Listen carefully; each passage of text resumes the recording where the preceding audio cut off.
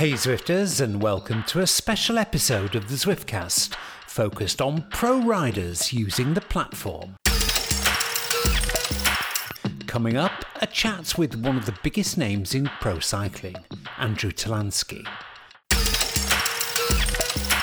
We've got some real pro tips on indoor training from a team performance director and Cannondale Drapac pro riders.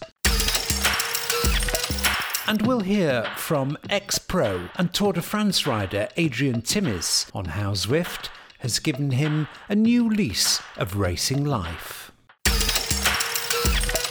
Plus, a catch-up with Zwift's very own racer, Leah Thorvilson. The worst case scenario would have been if I'd gone up there and got so nervous that I got sketchy and I caused a crash. I don't want to be, that Zwift girl from Canyon SRAM.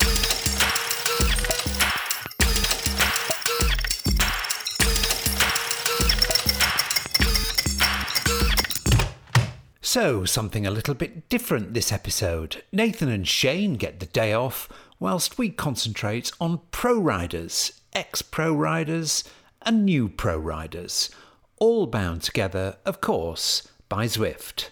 Let's get things going by talking to Andrew Talansky. This is the Zwiftcast, the podcast for Zwifters.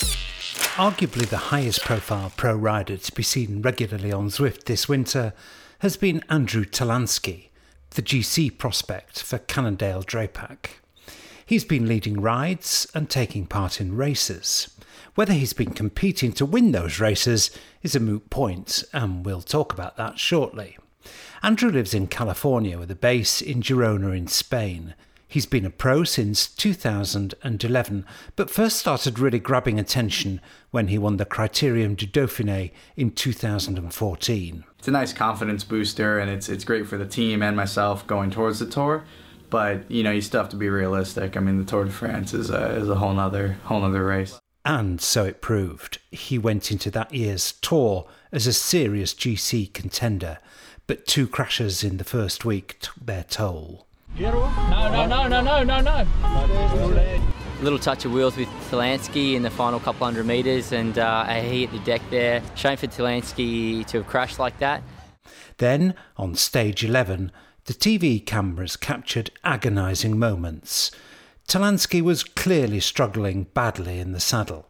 He dismounted and sat on the roadside barriers, obviously in distress. The team management spoke to him, and after several minutes, with tears on his face, Talansky remounted and finished the stage 32 minutes behind the leader. Because it's going to be touch and go, I think, for Andrew Talansky. These guys He didn't start stage 12. With me in a noisy cafe in Girona and Andrew at home awaiting the birth of his child, we talked about the incident. It would be very, very difficult to forget those heartbreaking scenes where, some felt that the television cameras shouldn't have been present actually, but they were, and everybody saw it. Does that still hurt? Should definitely, open my eyes a bit to the effect that you can have on people without realizing it from this sport. The kind of inspiration people can draw, and the inspiration they can draw from what they see on the TV or your experiences. So I think I'm definitely a little bit more aware of that since that year. But, overall, I would say that I'm a bit more focused on the here and now and what's to come. I really, honestly, people believe it or not, I don't really think about it that much anymore. I'm much more of a person to live in the present and kind of focus on here and now and maybe what's to come than dwell on the past. I think, whenever something happens in the sport, good or bad, you have to look at it. You take it for what it is. You can, have your time where you feel excited if it was a good result, or you can feel down if you crashed or you dropped out or was something a little bit more negative. But after, a few days or whatever that period of time is, I think you have to move forward from it. I would say I don't dwell on it that much. Last year, Andrew endured what's been described as a tragedy in the household. It's a private matter, but it disrupted his season, and he and the team decided he wouldn't ride the Tour. He found form later in the season and finished an impressive 5th in the Vuelta. This season, he's also suffered an early injury, but only a small one, but it was what originally brought him onto Zwift. I actually had an injury. I broke my thumb towards the end of December, and that forced me off the bikes. I had to have surgery on it. Forced me off the bike for a couple weeks, and as I was getting back into training, I'd never used Zwift before, but the trainer can get a little bit monotonous, so I decided to hop on Zwift, see what it was all about, and I really enjoyed it. I think it's a great tool. I mean, it's a lot of fun. It's a good way to interact with people, and there's definitely some strong people on there, so I've enjoyed it. Do you think that the platform is growing in credibility with pro riders? I mean, there was obviously the highly publicised case of how it helped Matt Hayman, and I don't think anybody claimed that Zwift was responsible for Matt Hayman winning Paris-Roubaix. Matt Hayman was responsible for Matt Hayman winning Paris-Roubaix. I think any cyclist would realise that, but it clearly helped him with a part of his rehabilitation at a critical point in recovering from injury. And do you think, do you get a sense amongst fellow pro riders that there is real credibility now for the platform? I mean, I think so. Everybody I'll tell you, I was a little bit skeptical. I had never used it till I had this injury, right? Because occasionally I needed to ride the trainer due to weather or whatever. Maybe you have an easy day and it's freezing outside or raining and you just want to get your hour done and hop off. But coming into this, I was thinking, okay, I'm going to have a few weeks here now where I need to be able to train and at least do more than an hour at a time. And that can definitely get a bit tough if you're just staring down at a power meter and sitting on the trainer. I mean, trainers are incredible now. They're like the Tax Neo. You can change the resistance. You can, get workouts going. You can do everything. But the virtual reality platform that Zwift provides, you see yourself riding, the social aspect that there's other people. I mean, one of my good friends, Chris Jones, who rides for United Healthcare, I didn't even know he was using it. And he lives in Bend, Oregon. It's covered in snow. He wakes up every morning, goes for, 2-3 hours Nordic skiing, and then he hops right on the trainer and gets on Zwift when he gets home. And I didn't know that. And one of the first days I was on there, he sent me a text, I see that you're on Zwift. And kind of for the next couple of weeks during the time I couldn't ride outdoors due to my thumb, we'd pick a time and hop on there and kind of virtually train together. So I would say it's definitely gaining credibility. I mean, it's good as a training tool. It's good from a motivational sense. I think it's good whether you're coming back from an injury or you're just, looking for some kind of good controlled training due to the weather outside or time constraints or anything else. Unusually for a pro rider on Zwift, Andrew has taken part in several races. I saw one and he didn't win. I wondered why. The race I saw you in, you finished 6th, and I got the impression that we were not seeing absolutely everything that Andrew Talansky could possibly give us during that race. Would that be a correct impression? Oh, I think so. That said, I don't know exactly which day that was, but like I said, I was coming off 2 weeks not being able to ride at all, and then right onto the trainer. So I might have very well been suffering and not not been able to go much harder. But that said, on the Zwift races, you obviously kind of treat it a bit like a hard group ride. I mean, you want to maybe go deep or you want to see what you're doing, but you can back off a little bit and keep things reasonable and save the kind of all out full gas efforts for the races on the road. Yeah, but do you know what, Andrew? That makes you a lot more disciplined than most Zwifters, because the thing with Zwift is you do get sucked into these battles. Obviously, as a pro rider, you've got enough discipline to know that it can sometimes make sense to back off a bit. Yeah, you can see very easily how that can happen. You even see if you join a group ride that's supposed to be kind of a relaxed ride, there's still people who want to go a bit harder than whatever the prescribed pace is. They're looking for people to go a bit harder. And, I think that's kind of funny because there's plenty of races on offer on Zwift. You definitely at the races, you find no shortage of people looking to empty the tank and kind of go full gas for 45 minutes or an hour. It's always more motivating. I mean, that's why you can go deeper in races than maybe you can on your own, is the kind of the competition, the competitive edge comes out, and it pushes everybody to kind of get the best out of themselves. And I think you definitely see that happen on Zwift as well. One thing that I know Zwifters will really be desperate for me to ask you is, what is your setup? What do you ride on, and have you got big screen TV? And what does your pain cave look like, Andrew? The trainer's the Tacx Neo Smart, so it's nice. Changes the resistance for you. Tacx was kind enough to get that sent out really quickly to me once I got after I was injured. Before that, I was just kind of using it with a power meter and I guess what people would call a dumb trainer, and getting on the smart trainer like the Tacx Neo really changed the whole experience. I think that the smart trainer is kind of the key to getting the real Zwift experience, the resistance changing uphill, downhill, whatever it might be. So no, I just have my laptop, have the trainer set up, we do have a little room in our house that's kind of an exercise room set up, so I do it in there. But I'm definitely after this experience looking to get a little bit bigger screen and get the setup a bit more dialed in. Let's look forward. What do you think the season holds for you this year? What if we were at the end of October and we were looking back on the season, how would you like it to have played out? Well, I mean, sitting here now is a little bit different. We're expecting our first baby kind of in this coming week, that's the due date. So I've been able to be home here with my wife in Napa in California.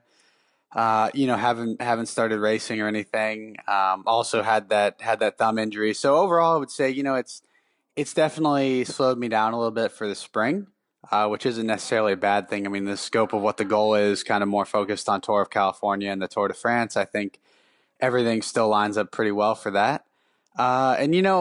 Same thing as I kind of gets redundant or sounds cliche, but I say at the end of every season is that, if in October I can look back and say that I put together, I had a solid build up and put together the best prep I could for the Tour de France in July. Last year was for the Vuelta a España. This year it'll be for the Tour de France. Then I'll be satisfied. And, we have to let that play out on the road and see what the results might look like and what the race would look like. But if I can put together, the proper training and the proper race build up to it, I'll be happy with that. I think there'll be a lot of Zwifters maybe taking a renewed interest in how you get on this year as a result of you being on the platform and being very friendly and accessible to people there. So I hope you've won lots of new fans. Really, the very, very best of luck for the upcoming season.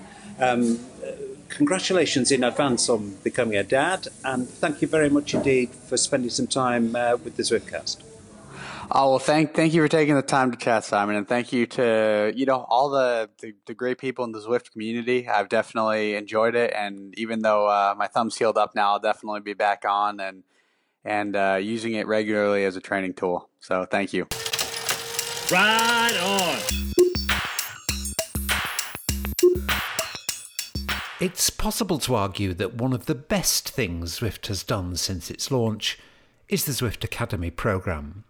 Not only has this done a great deal to stimulate and encourage women's cycling, it's also produced a pro cyclist.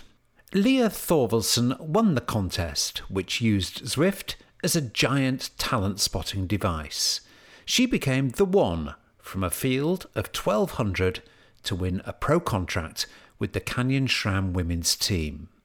We followed her progress on the Zwiftcast throughout, and I spoke to her in an airport just a few hours after the announcement. Yeah, that's pretty crazy. It's the first Cat 4 Pro ever, I think. Leah was realistic about what it all meant. I don't think that I've come from starting this program in June and that I am at or even near really the talent level of the women who are already on that team. But the fact that I could develop myself in that short a time from a new rider to someone who they see as having the potential to go and ride on a pro circuit is pretty incredible. But now it's for real. Leah, you're in yet another airport. Last time I spoke to you, it was an airport on the way back from Mallorca where you had been announced as the winner of the first Zwift Academy competition, which made you into a pro rider. And now I'm talking to you after your first, I think they're your first kind of official pro rider races, aren't they, with the Canyon SRAM women's team? Well, and I've actually had one other trip since Mallorca, and that's funny for you to say, where I was made into a pro cyclist, because I feel like now is when I'm actually becoming or feeling really like a pro cyclist. I had a trip to Australia in between Mallorca and Belgium, where I went and observed the team preparing for and competing in the Tour Down Under. And then I also raced in some local level mixed men's and women's criteriums just to get something of a feel for riding in a bunch. Because I really had such little race experience. How was that for you? Was that a big step up? You know, it was terrifying going into it just because the first race I did in Australia was a kermesse, which is like a circuit. That wasn't as bad as I thought it was going to be, but I was able to see that I need some work on descending. That's where I was losing the group, and then the criteriums, and I thought that I was going to hate it. Was pleasantly surprised. Of course, I was broken in pretty easily. Instead of just saying like that was horrifying and I never want to do that again, I actually was pleasantly surprised with how much I enjoyed it. The last week has seen you really the season kind of starting properly with respect to our friends in Australia, but the European season starting properly, and you've done a couple of what looked to me to be pretty tough races. Typical kind of Belgian weather. Lots of things in the road, in the way. How did you get on? You know, and I'd been told, just throw yourself into that washing machine, you know, get in there and experience floating up to the front and to the back. And the first day, I didn't do a great job of even sticking my nose in it. I think I was just like, you know, I just want to feel this out. And I'm okay floating on the back, even despite like being told that wasn't where to be. I think when you're going into something like that, like it's so many elements that you hadn't experienced before. You know, I hadn't ridden on cobbles before. I hadn't ridden on, you know, with that kind of wind, with that kind of group, with that aggressive of a bunch of riders. I don't like riding it, having to ride my bike in the convoy. I don't. And it's funny how you don't realize the fractional difference between being on the back of the peloton and being in the cars. You're in the back of the pack. The cars are right on your butt. You know, I had our team director, we were mic'd up that day, and he was saying, you know, use the cars, which if you haven't ever done it before and don't know the rules about where to pass them and that they will let you in to, you know, kind of jump car to car to car to try to get back to the bunch, is horrifying. Like I thought, oh my gosh, I tried that. I think I just needed a day to wrap my mind. I needed the experience once to wrap my mind around it, and then to talk with Barry Austin, who's the director sportif for the team, and have him tell me this is the way that works, and you know, now do you understand? We will have a conversation about it afterwards. I mean, every race you must be learning like 10 times as much as you've ever learned before about riding a bike in a racing situation, I'm guessing. So much. Like I said, one thing I told myself yesterday, there was finish. And then the other goals I had for myself were get into the middle and on or near the front at least once to feel that. You know, like just don't be afraid to... Don't tell myself like that I'm not ready, because you'll never get ready if you don't go and try it. In my mind, the worst case scenario would have been if I'd gone up there and got so nervous that I got sketchy and I caused a crash. I don't want to be, that Zwift girl from Canyon SRAM. That's really interesting you raised that, the phrase, that Zwift girl. Are you kind of massive? Are you really, really conscious of that the whole time? Do you think that actually in some senses adds to the pressure on you? it was really funny to put it in perspective, kind of getting off. I was getting off the camper yesterday, and there's fans, that stand outside the camper, and they've got these pictures printed of each of the girls on the team with their name on it that they want autographs. And I don't have a picture of that one. So in my mind, I don't feel that the girls who are in those races aren't worried about me. I would not be surprised if they don't have a clue who I am, but I don't want it to turn into, when I say that, I don't want it to be like, oh, who was the person who caused that big wreck from Canyon SRAM? And it's like, oh, and then they find out the story. And then it's, right now I think it's such a great story. I want to keep it that way. And I understand there's drama and tragedy and chaos that makes cycling the wonderful sport that it is. But if I can help it, I'd hope not to cause something major. I mean, I think any neo-pro, regardless of where they've come from, would feel the same, wouldn't they? Are you enjoying the whole experience, or is that the wrong question? I'm imagining the whole experience must blow your mind every day, most days. It does.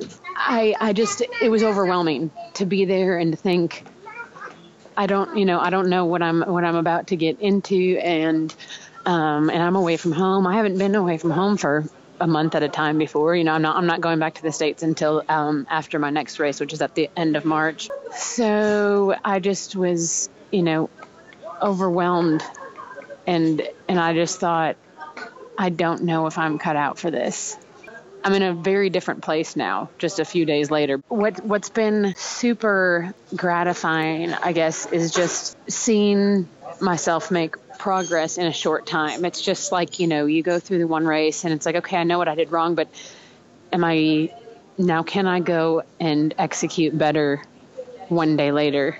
And to just go, okay, yeah, I did get on the front of the peloton, and I don't think anybody would say it was smart to stay literally on the front the entire race. So you kind of say, okay, this is where I just fall back. This is where I relax and just let myself get sucked back in. And I didn't like that. And I mean, that's just one of those things where, I didn't like negotiating the cars. It's essential part of being a pro cyclist. How you get? I mean, I know what you're going to say because there's only one answer really. But how you getting on with the team and the comradeship and fitting into a tight knit bunch of athletes? No one has been unkind.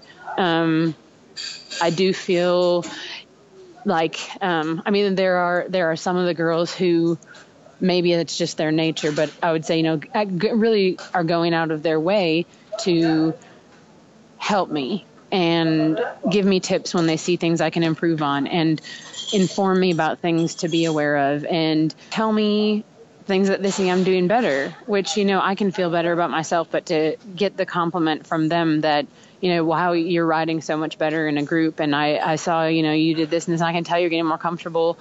It's just nice to hear. It's just refreshing. And it's, a few of the girls said, I'm actually really impressed. And, Alexis Ryan, who's from the U.S., has been on this team for her second year now. And she said there are some girls from the U.S. who come over and never finish a European race the whole time. So it's just kind of put in perspective that it's like I can be proud of my progress. And it's not like, hey, I think I might, next race, I might win. But just to hear them say like, wow, I'm really impressed. I was just like, wow, really? And I don't think it's unrealistic that I'll be able to help. I know that was something when we talked in Mallorca that I had just said, I don't have any idea how realistic it is or not for me to think I'll be able to help them. But now I feel like 2 races in, if I've made the progress from one race to the next, I don't know that it will be in the next race, but I do feel like by the end of the season, there will come, that I will have been able to contribute something to the team, and that just feels really good. Yeah. Well, that's an incredibly realistic and I would have thought achievable goal. I'm going to ask you finally this last question, and it might sound a bit negative actually, but you, now you've got 2 races under your belt. You've had some experience of being a pro rider and being a part of the team. And of course, spring in Belgium, that's not easy. That's really not easy. But it's probably going to get more difficult in different ways to come. Are you confident that you can see your way to finishing the season, to completing a season in Europe? I have to say yes, because I hadn't even, barring unforeseen circumstances, if I if I do have a wreck that causes some sort of injury, is the only reason I can think of. Not, I guess maybe I don't even know the rules on that. Like, why would I not? I don't think that not finishing it is an option. I will finish the damn races. It's really good to hear. Leah, it's great to catch up with you. I really, I really hope we can continue actually to get progress reports through the season, sure, and I know that there's lots and lots and lots of people in the Zwift community super interested in how you're doing, and to get these chats from you, and I think you're very candid and very honest about how hard it is being a pro rider, and especially where you've come from. So it's fantastic to hear from you. I'm sure the next time we talk, it probably will be in another airport. Probably so. Good luck. Good luck, Leah. Keep going. All right. Thanks, Simon. You're listening to the Zwiftcast. Leah's a new pro. Andrew Talansky, who we heard earlier, is a current pro. But they're not the only types of pro who we can spot Zwifting. A growing number of ex-pros have joined the platform. Old habits die hard, and many of them like to get on and give it full gas. Amongst them is Adrian Timmis. Right on!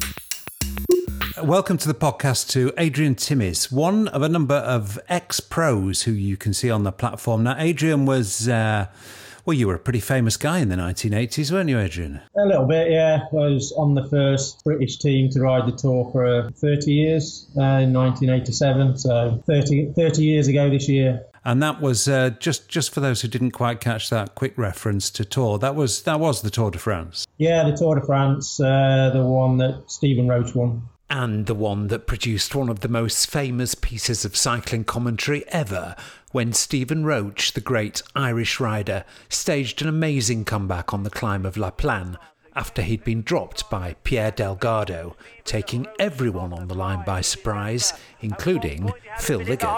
And just who is that rider coming up behind? Because that looks like Roach.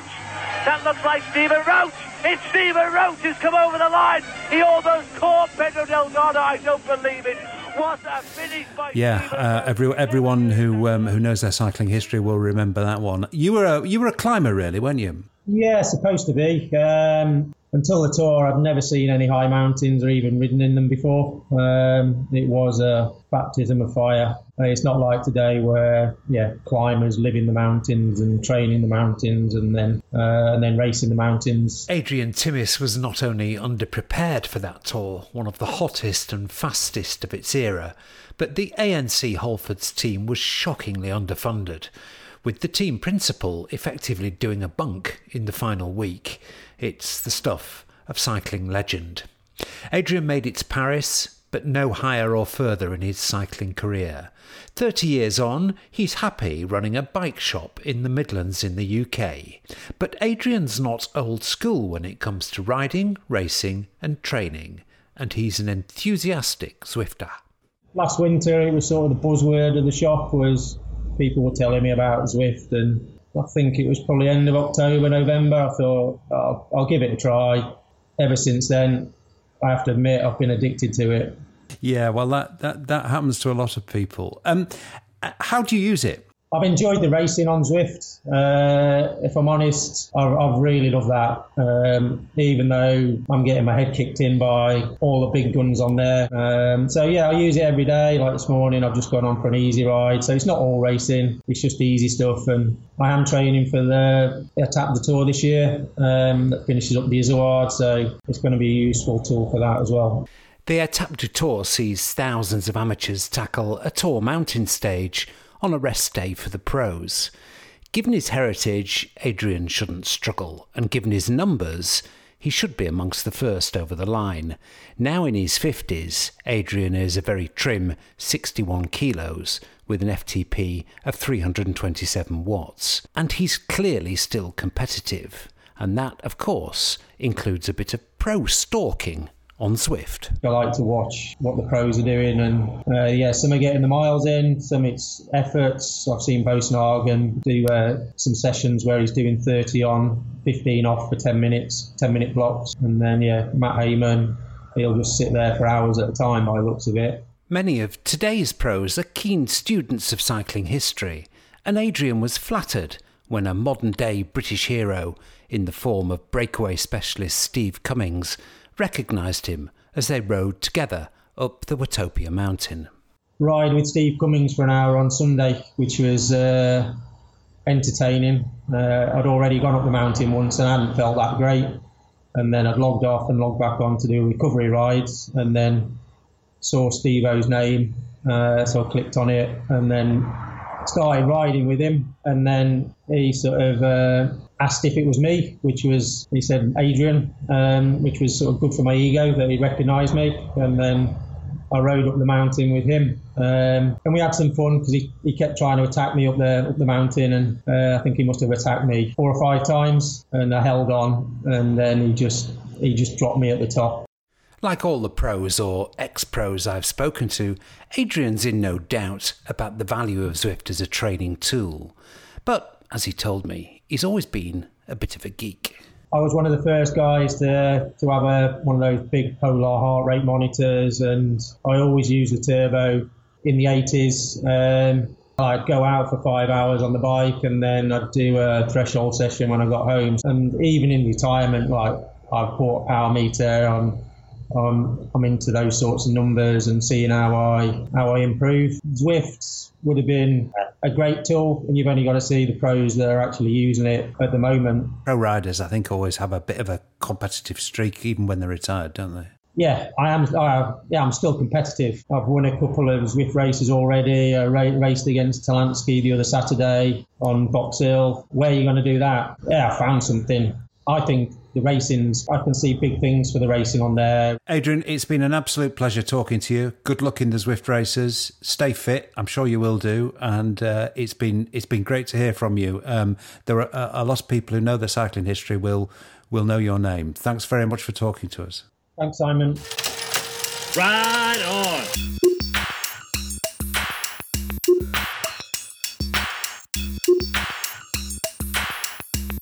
I was lucky enough to spend a little time at the Cannondale Drapac service course in Girona last month.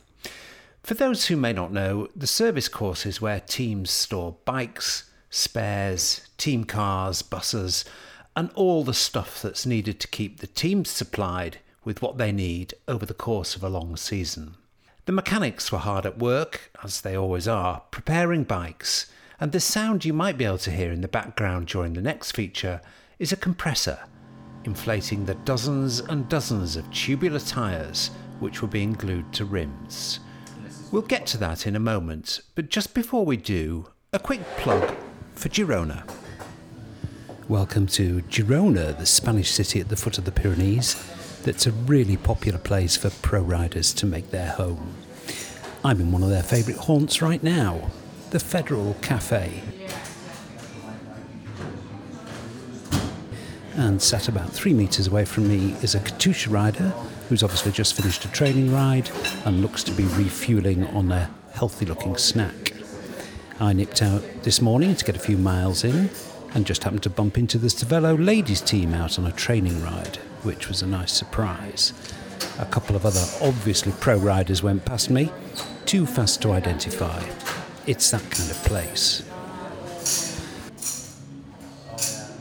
If you like stalking pro riders, it's a great place for a cycling break.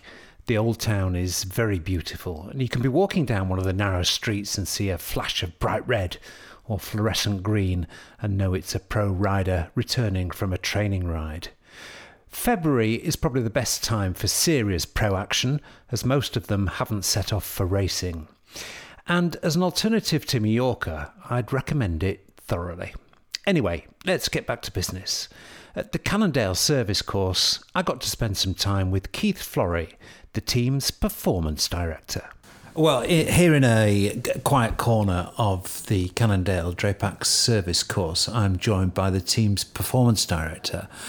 I think the first question really that people are going to be interested in is, what does a performance director for a pro team do? My role explicitly at the present time is to look at the foundations of what we're doing. Probably 60-70% of our riders use external coaches. So building relationships with external coaches, trainers, making sure that everyone is pointing in the same direction, communicating with the external trainers, working with them, working with the riders, filling in gaps, developing a partnership between them. Then it's looking at very specific projects, whether it's aerodynamics or a particular conditioning program, etc.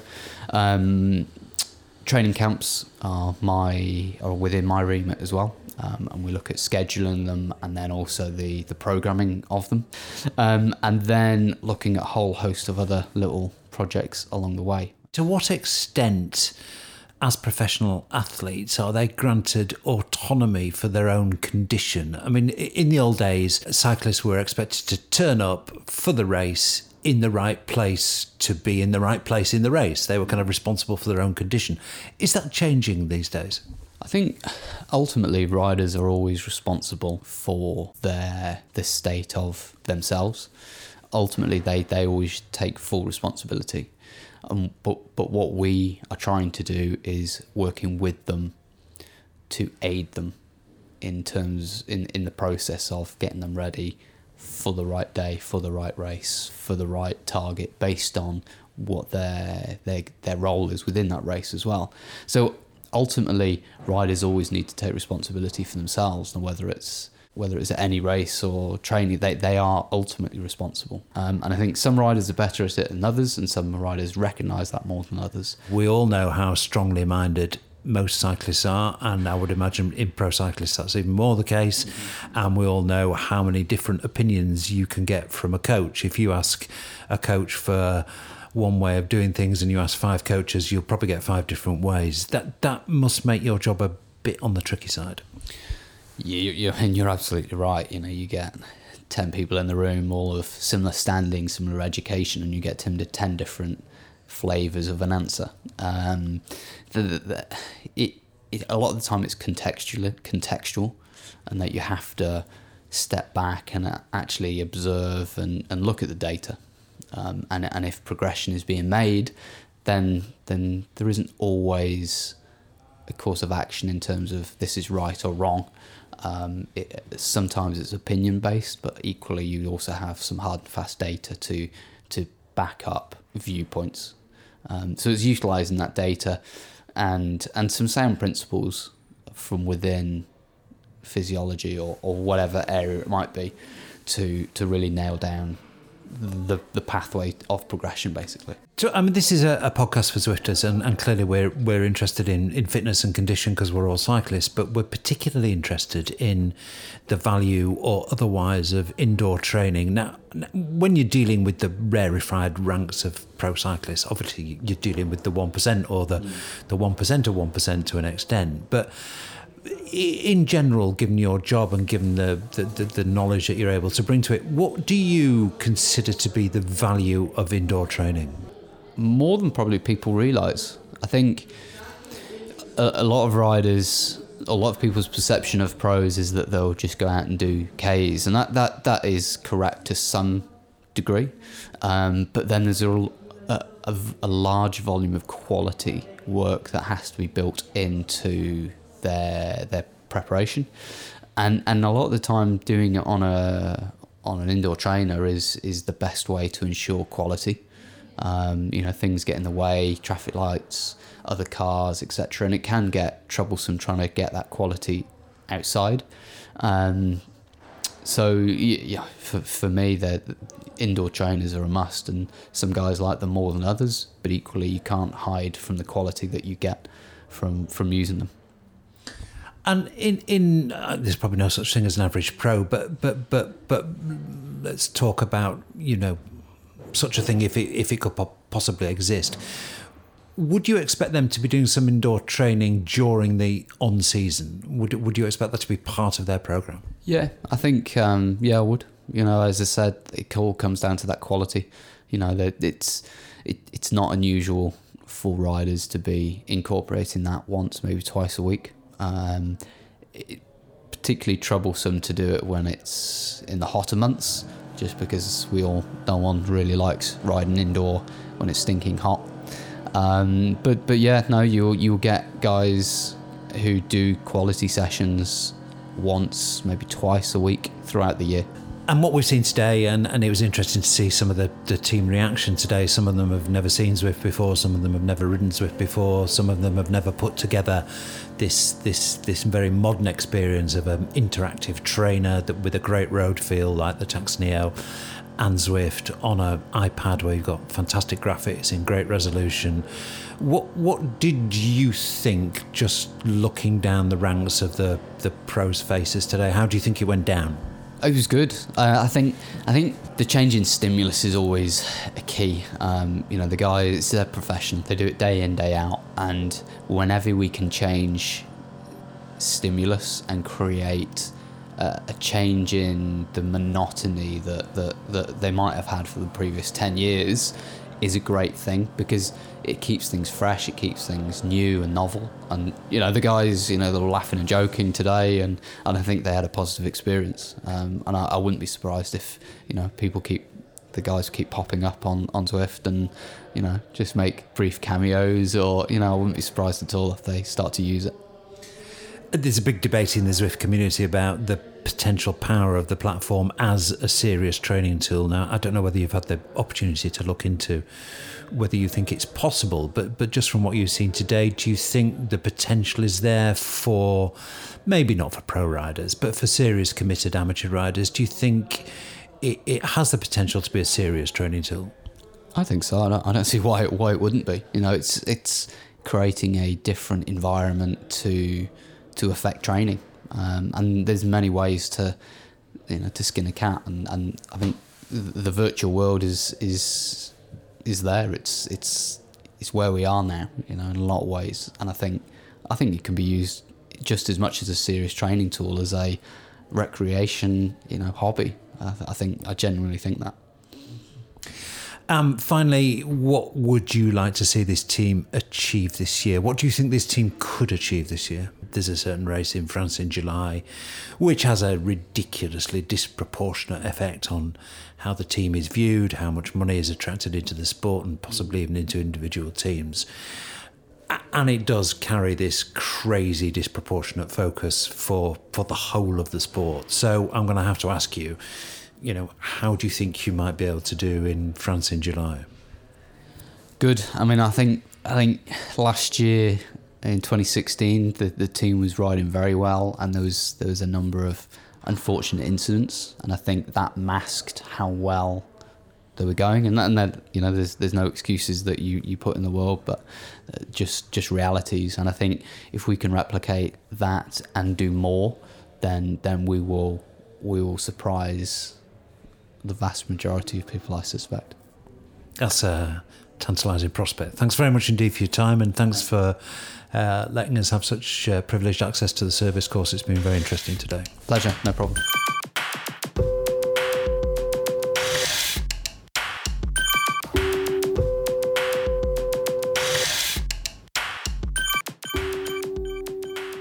Let's round off this special episode with a walk around the bay with a few Cannondale Drapac riders. I caught up with some riders in the Federal Cafe in Girona and on their bikes when they did a group ride with hundreds of Zwifters last month. Taylor Phinney's an interesting character. The son of Davis Phinney, the star of the American 7-Eleven team in the 80s and early 90s. With a famous dad and no mean talent himself, Taylor's carried the burden of expectation, the most extravagant of which was probably not fulfilled in his 6 seasons at BMC, and definitely not helped by a horrific accident in 2014 when he shattered a leg. Taylor's a monster time trialist, an outspoken anti-doper, and keen Zwifter. Yeah, I'm all talk, but I was definitely a beta tester, early adopter. Taylor's an ex-gamer, and he told me off mic he'd met Zwift CEO Eric Min several times to discuss game development. And if he sounds just a fraction breathless, that's because he was holding 350 watts or more the whole time we talked. I think it's a pretty remarkable platform. I'm riding with an old family friend right now, Drew Gear.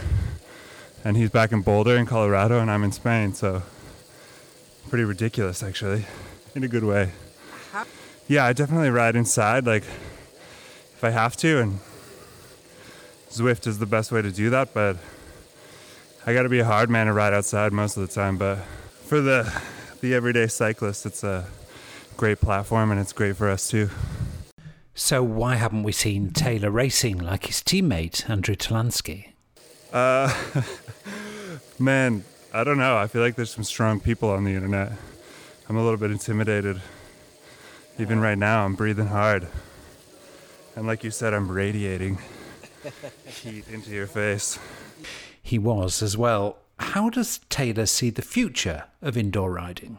Man, I don't know. Everything's just getting easier, you know? It's like more practical, simpler attachments. I mean, we're looking at an iPad right now. I remember when you had to connect just to the computer and it was like a whole thing. But technological advancements, I don't know how they do it, but they just keep getting better. And finally, I asked Taylor what he wanted to get out of this season. I just want to win some bike races, you know? Do the classics. Paris-Roubaix is always a goal, and then do my first Tour de France. I'd love to go for the yellow jersey on the first stage there in the time trial. Right on! Next I spoke to Ryan Mullen, an Irish rider and another time trialist. He finished 5th in the 2016 TT World Champs. He's only 22.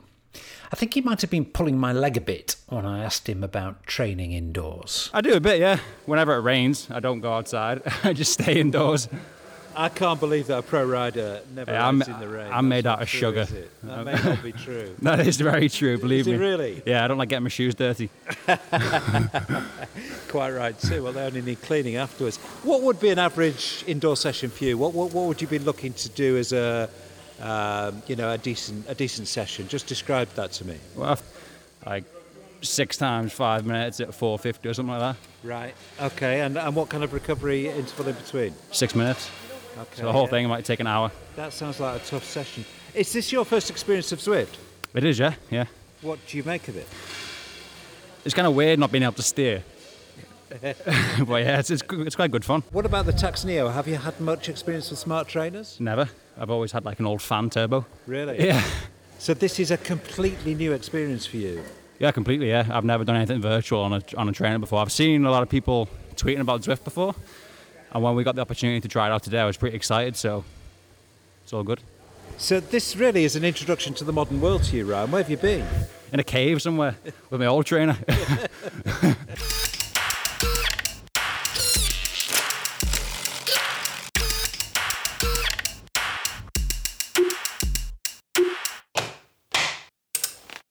You're listening to the Zwiftcast. In the cafe a day earlier, I spoke to Tom Skujins, who managed to put time into and eventually beat Peter Sagan at the Tour of California after a huge attack off the front and a solo TT to stage victory, and that was in 2015. Tom's from a small village in Latvia where the harsh Baltic winters have made him very familiar with the benefits of training indoors. Indoors, definitely the most useful one is like on and off, 30 seconds full gas, 30 seconds cruising, 30 seconds full gas, just because it's always hard to find a location for that. You need a quiet road, you need good surface, you need no stoplights for a while, and that's definitely one of the workouts I see very beneficial on the trainer. Yeah, that's definitely one of the, because like you're going so hard as well, and you're going those 30 seconds full out, and even if you're on the road, you're on the bike just like suffering, and your lactate is so high, sometimes your arms might cramp or something, you know. So the worst thing can happen is you fall off the trainer instead of you going into the opposite side of the road and a car coming at you, you know. 30 seconds full gas, 30 seconds rest and repeat is an absolutely brutal session. I wondered how long Tom had managed to last at his longest attempt. So I did, I think I did 2 sets, let's not over-exaggerate. I did 2 sets of 20 minutes when I was doing it, so... 30 seconds on, 30 seconds off. Yeah, it was... But it wasn't like, oh, today I start these 30-second efforts and let's go full out 2 sets of 20s.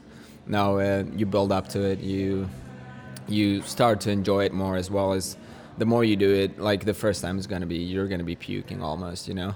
But your body gets used to it. Your body gets used to the lactic acid, and it definitely is very beneficial, even in the off season.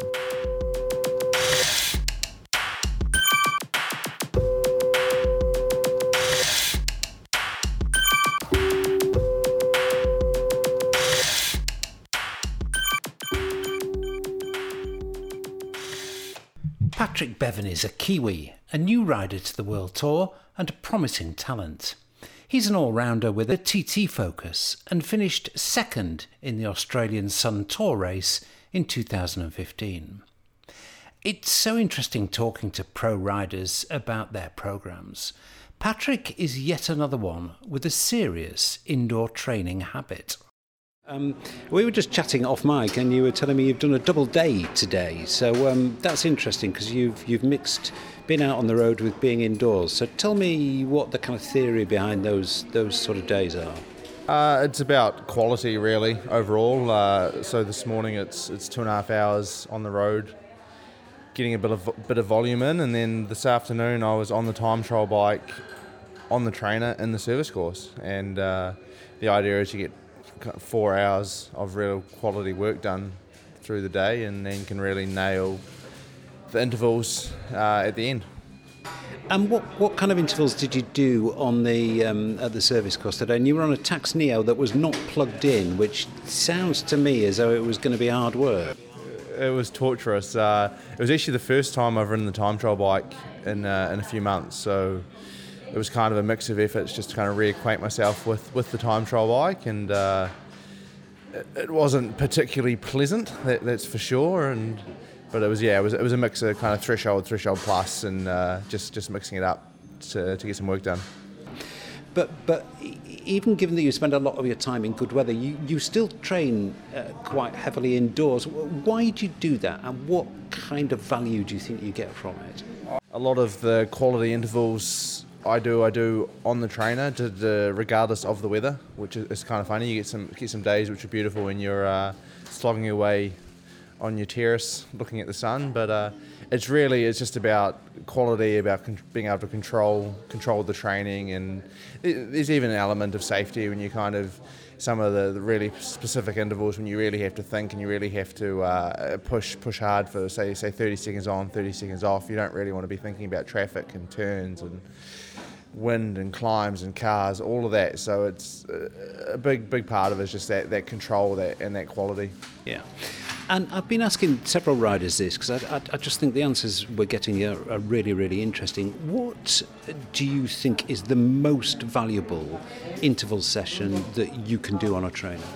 I would say the most valuable would be the on-off work, where you can really control how hard the on, how hard the off is, your cadence, standing, seated. You can actually control all the variables, and I think it's one that you can't do quite the same on the road. So I would say that, to me, would be the most important one.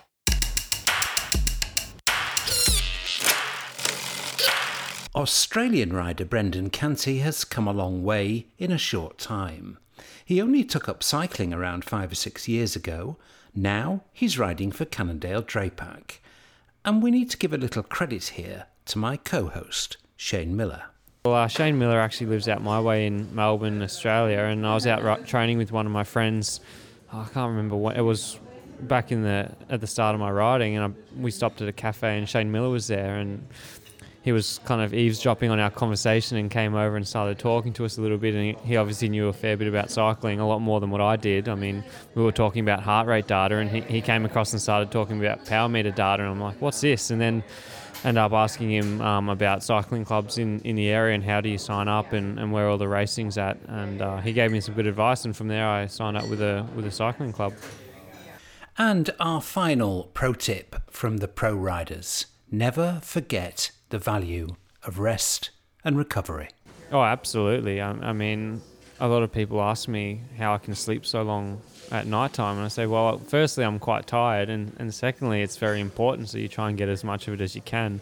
The phone app tells me on average how many hours of sleep I get, and it's, I think it was, the last time I checked, it was about 9.5 to 10 hours on average, which is significantly higher than the everyday individual, I think.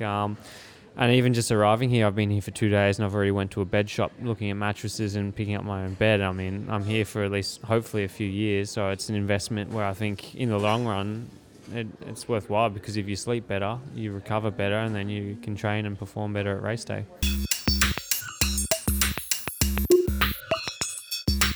That's it for this special episode, Zwifters. I hope you've enjoyed it. I ought to say thank you very much indeed to Cannondale Drapac, who were incredibly accommodating and very, very friendly in giving me access to the riders and the service course.